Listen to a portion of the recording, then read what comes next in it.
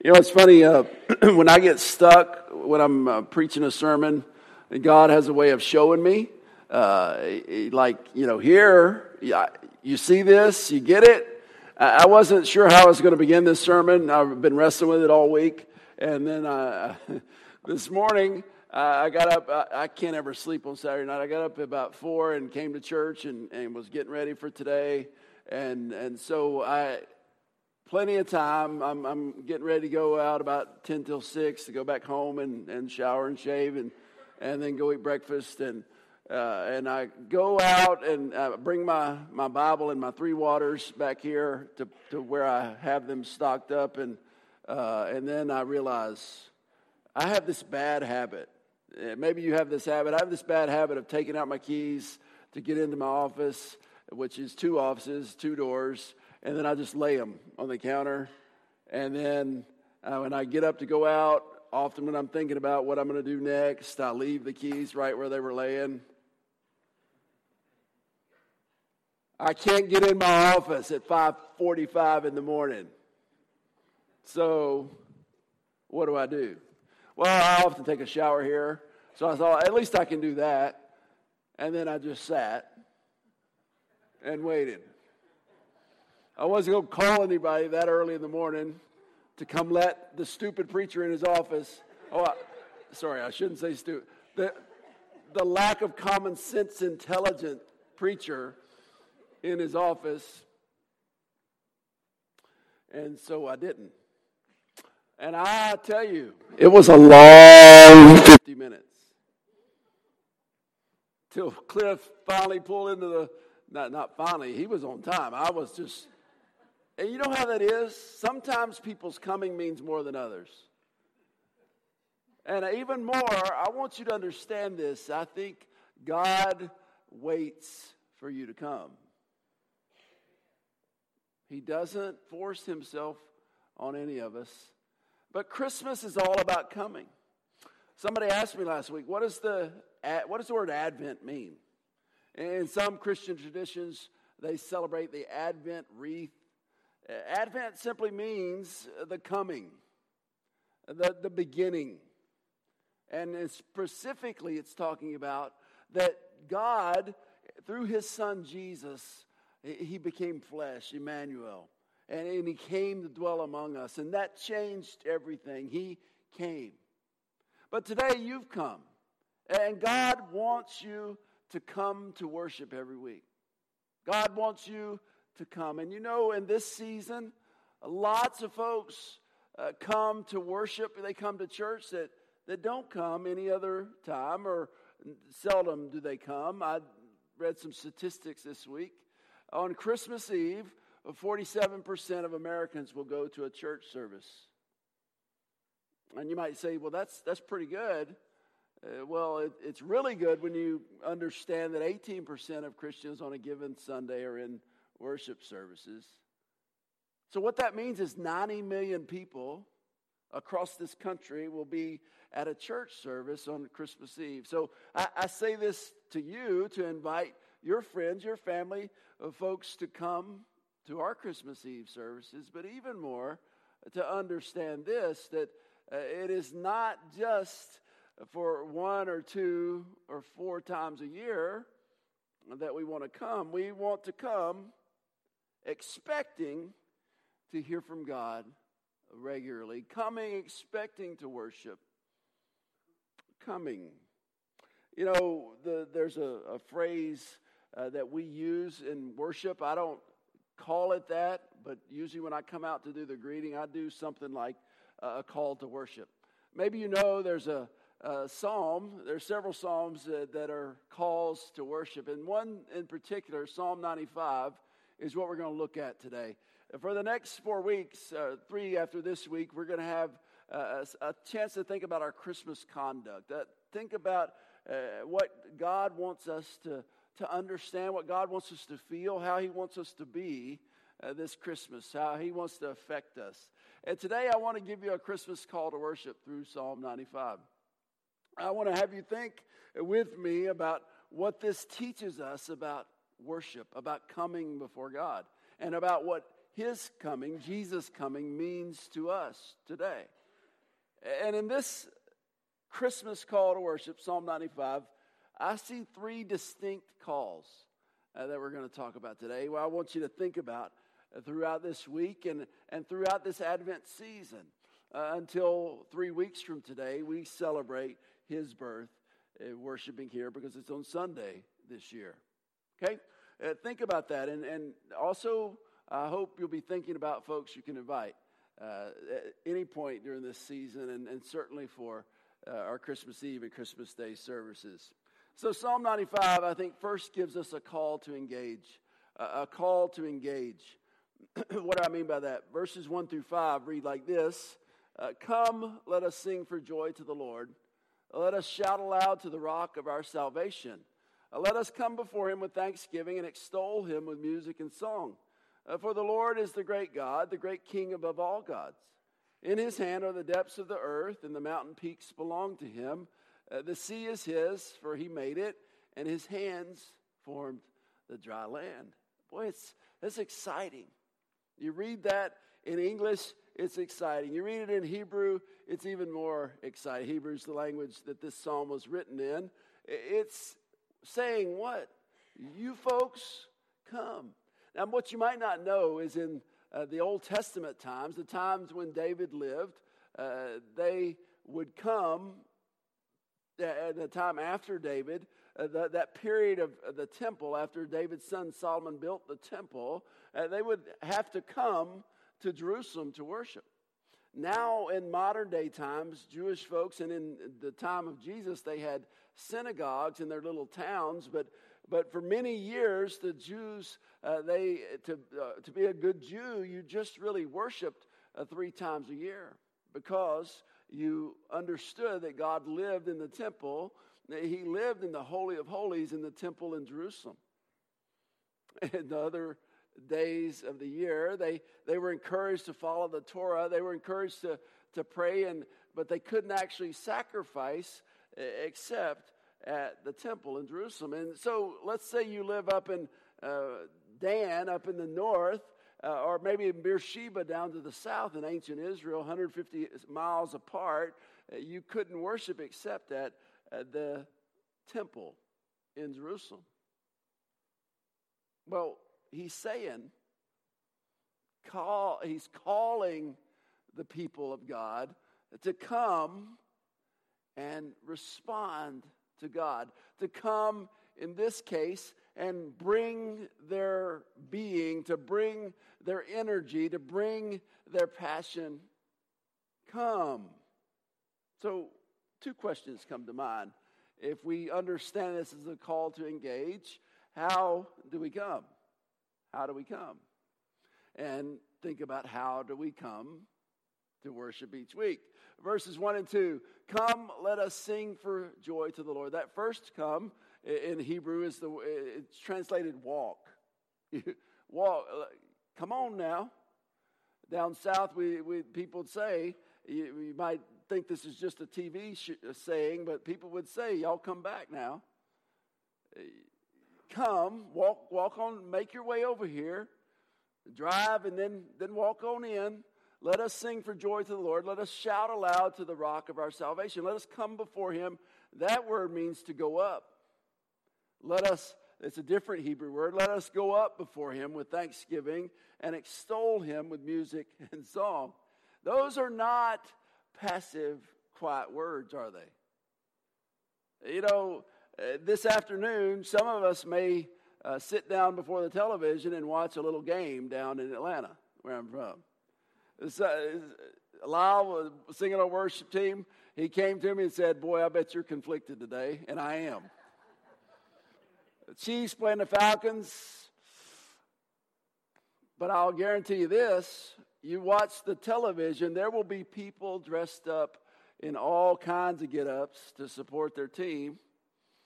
Or you go to Airhead when they're here in town, and you see that, don't you? And are all those people sitting there like,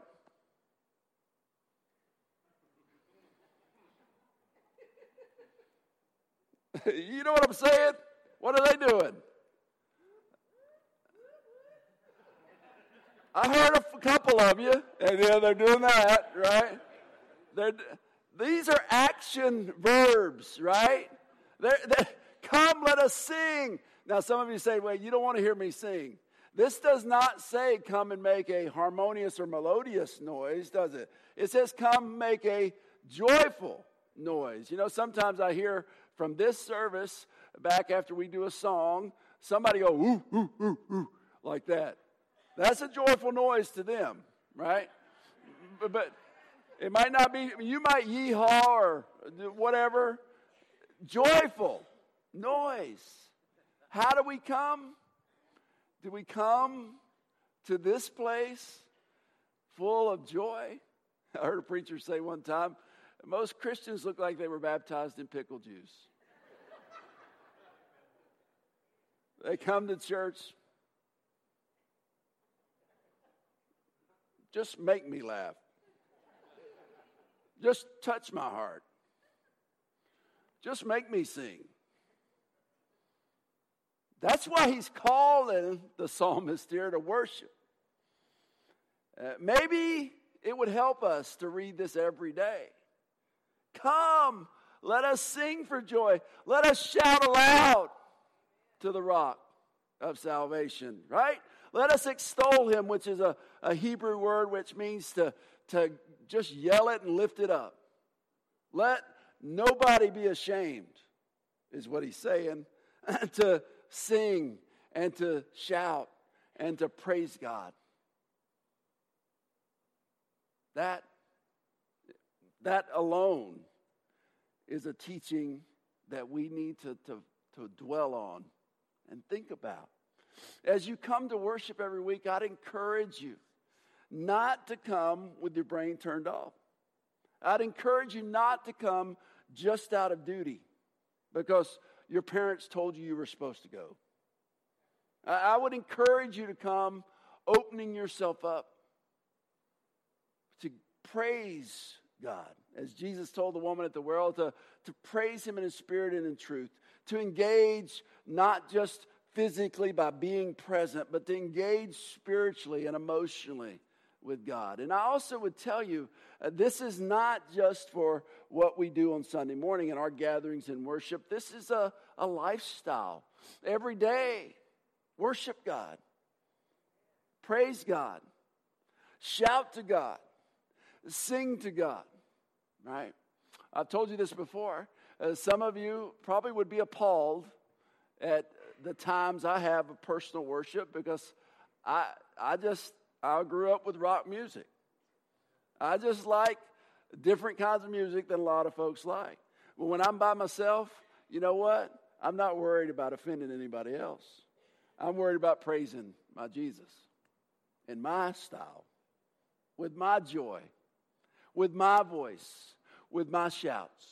And I encourage you to do the same thing. Figure out what works for you, but be engaged. Be engaged. Why? That's the second question. Why do we come? Verses 3 through 5. Why should you shout for joy? Why should you sing? Why should you be engaged in worship? Becky, you got it? Why do we come? For the Lord is the great God, the great King above all gods. In their time, every people group had a god or many gods. But he's saying he is the one true God. In his hand are the depths of the earth, and the mountain peaks belong to him. The sea is his, for he made it. His hands formed the dry land. Those are powerful verses, aren't they? His hands. In his hands, he made these things. You know, listen, that Hebrew word means it kind of gives you this idea of God just rolled up his sleeves and said, let's get to work. Can you imagine? You know, I've seen people, sculptors make beautiful things with their hands, but I've never seen someone make a mountain. I've never seen someone make an ocean and everything in it. But what this says, the psalmist is saying, is the reason you're going to worship him is because he is the great God. You're going to worship him because of his creative majesty, his creative power.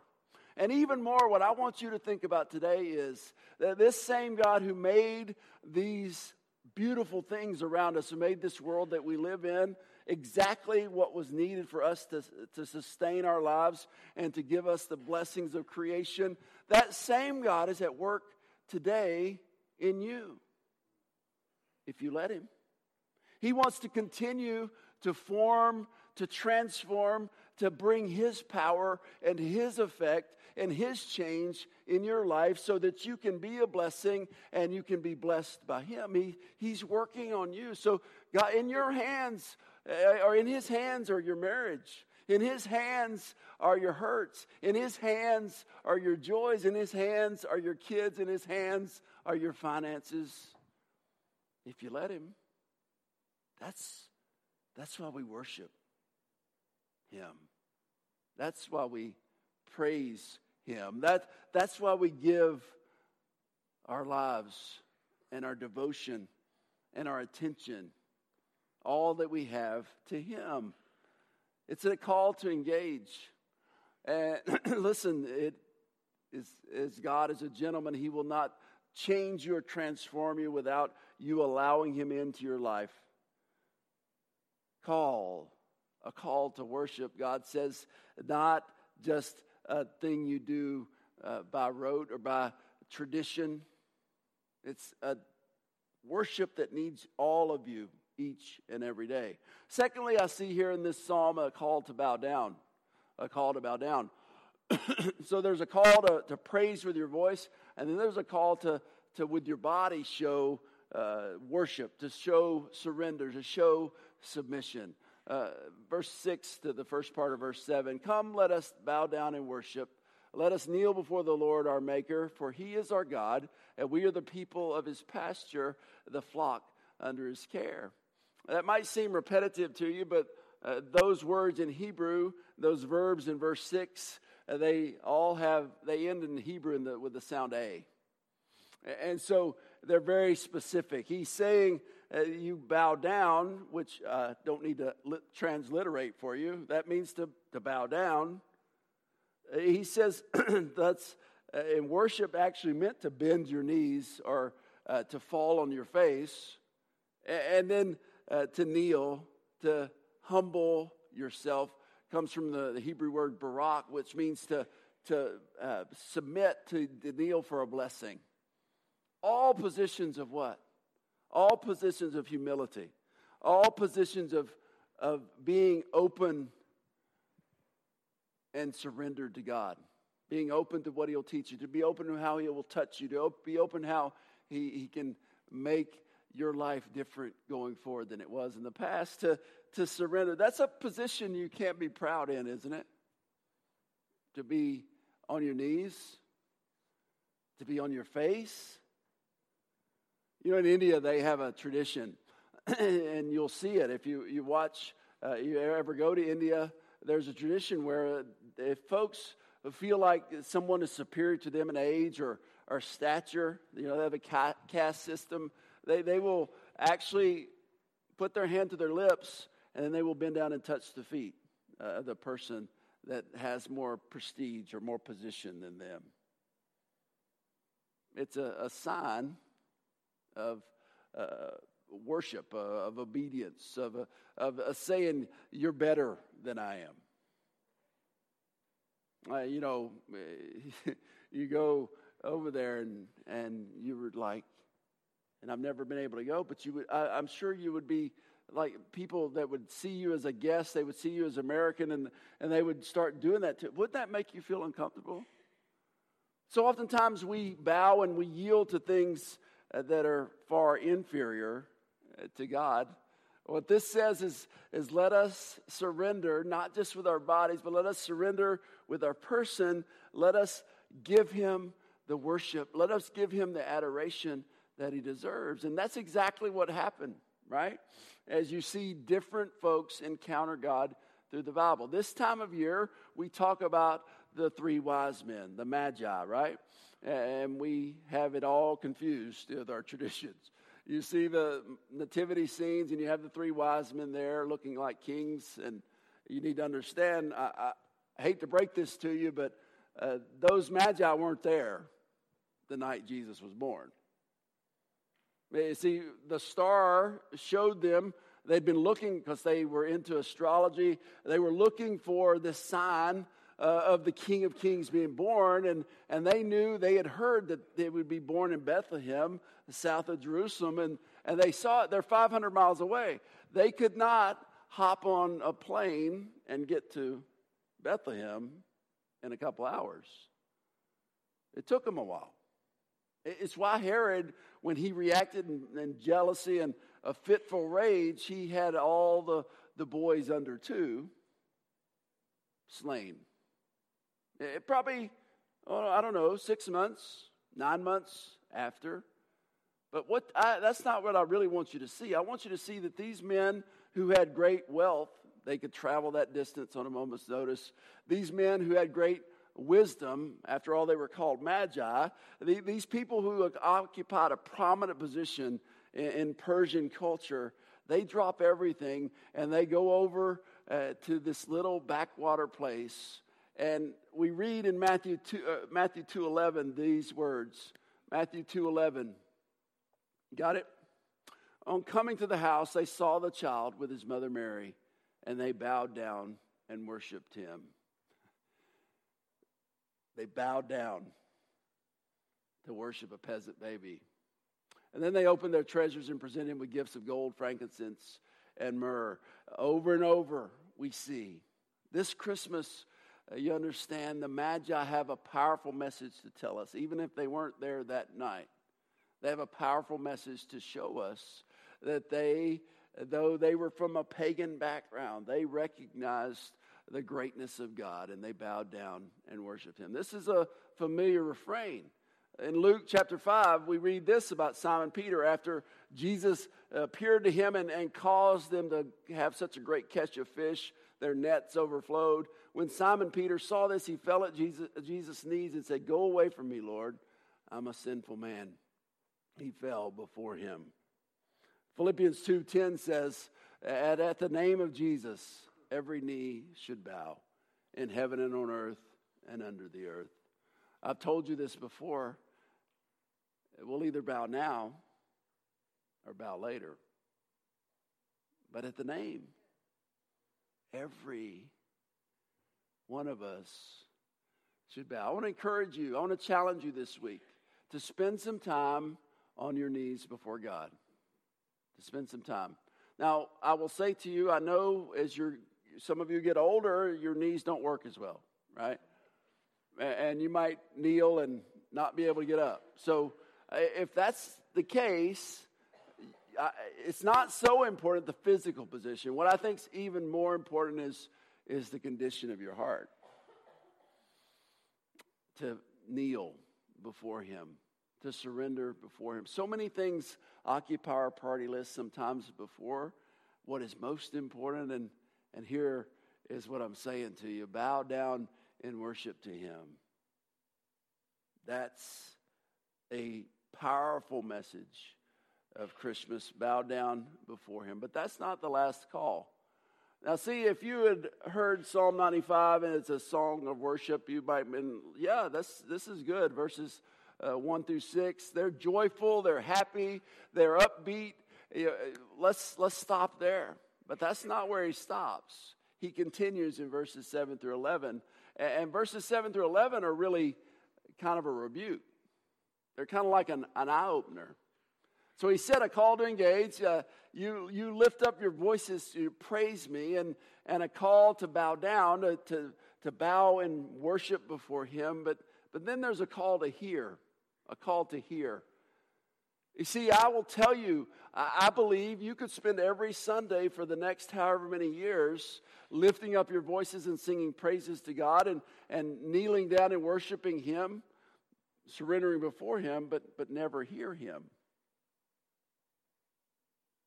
That's why we read these words. So as the Holy Spirit says, today, if you hear his voice, do not harden your hearts as you did in the rebellion. Remember, he's talking to the Jewish people.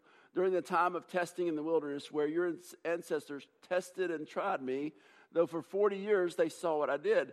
That is why I was angry with that generation. I said, their hearts are always going astray, and they have not known my ways. So I declared on oath in my anger, they shall never enter my rest. See to it, brothers and sisters, that none of you has a sinful, unbelieving heart that turns away from the living God. But encourage one another daily, as long as it is called today, so that none of you may be hardened by sin's deceitfulness. We have come to share in Christ, if indeed we hold our original conviction firmly to the end.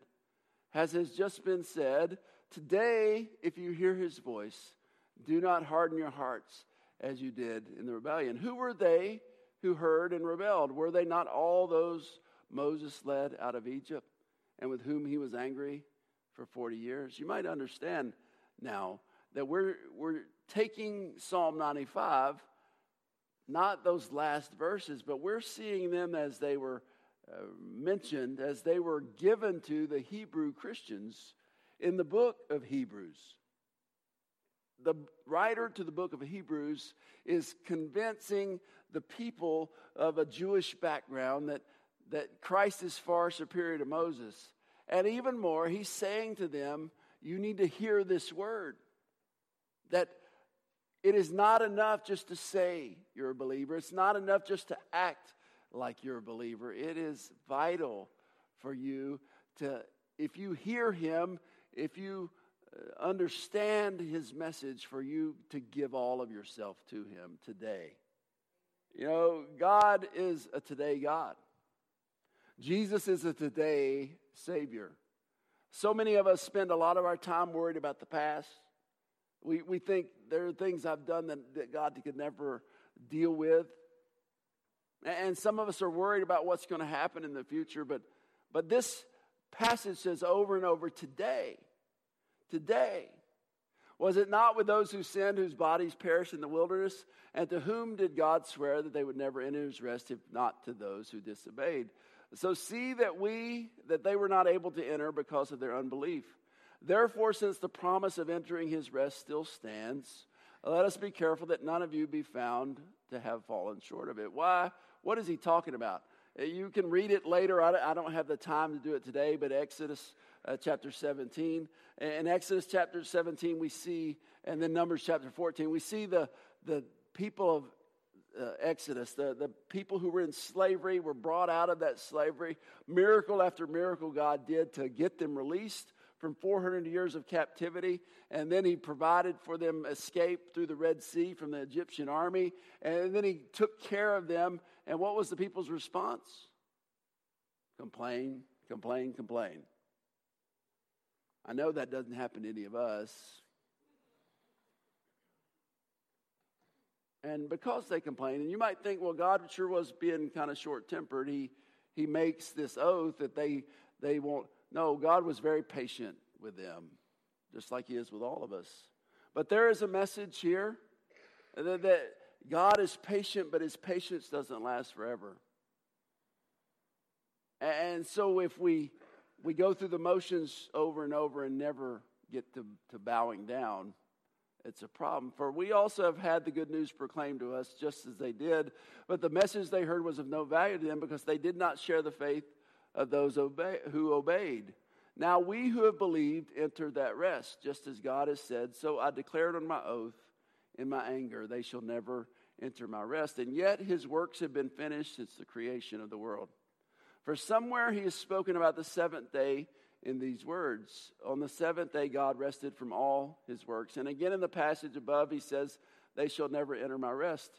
Rest, I think, there is heaven. Therefore, since it still remains for some to enter that rest, and since those who formerly had the good news proclaimed to them did not go in because of their disobedience, God again set a certain day, calling it today. This he did when a long time later he spoke through David, as in the passage already quoted. Today, he's quoting Psalm 95. Today, if you hear his voice, do not harden your hearts. If you don't remember anything else I said today, remember today, if you hear his voice, do not harden your heart. Soften your hearts. Open your ears. For if Joshua had given them rest, God would have not spoken about it another day. There remains then a Sabbath rest for the people of God.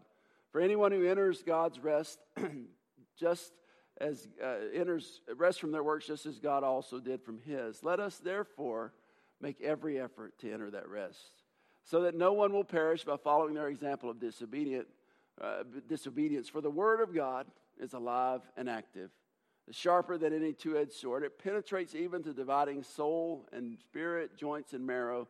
It judges the thoughts and attitudes of the heart. Nothing in all creation is hidden from God's sight. Everything is uncovered and laid bare before the eyes of him to whom we must give account. Therefore, since we have a great high priest who has ascended into heaven, Jesus the Son of God, let us hold firmly to the faith we profess. For we do not have a high priest who is able to emphasize with our weaknesses, but we have one who has been tempted in every way, just as we are, yet he did not sin. And here's the payoff, verse 16. Let us then approach God's throne of grace with confidence, that we may receive mercy and find grace to help us in our time of need. You know, this morning, I couldn't wait till somebody came to let me in. Jesus came to let you in. There's nothing you've done that makes you unforgivable, unacceptable. You can come and bow down. You can come and surrender. You can come and worship. And that's what he wants today. Today, if you hear his voice, come. You know, God says to us, come, come, come. And so oftentimes we say no, no, no. Today is the only day you can change. God calls us to relationship, to worship. What will you say to him? Father, as we think about these things, I pray for us to hear these words and for them to move us. Move us not just with our bodies, but with our spirits.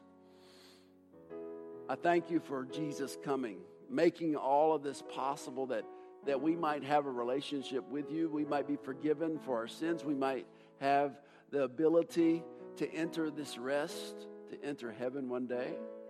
I pray, Father, for you to help us in this Christmas season not to lose sight of what matters most. I pray that we wouldn't just praise you with our voices, and we wouldn't just show our praise and worship by our actions, but we would even more. We would, in our heart of hearts, we would yield to you. We would surrender. We'd worship you. I thank you for it. In Jesus' name, amen.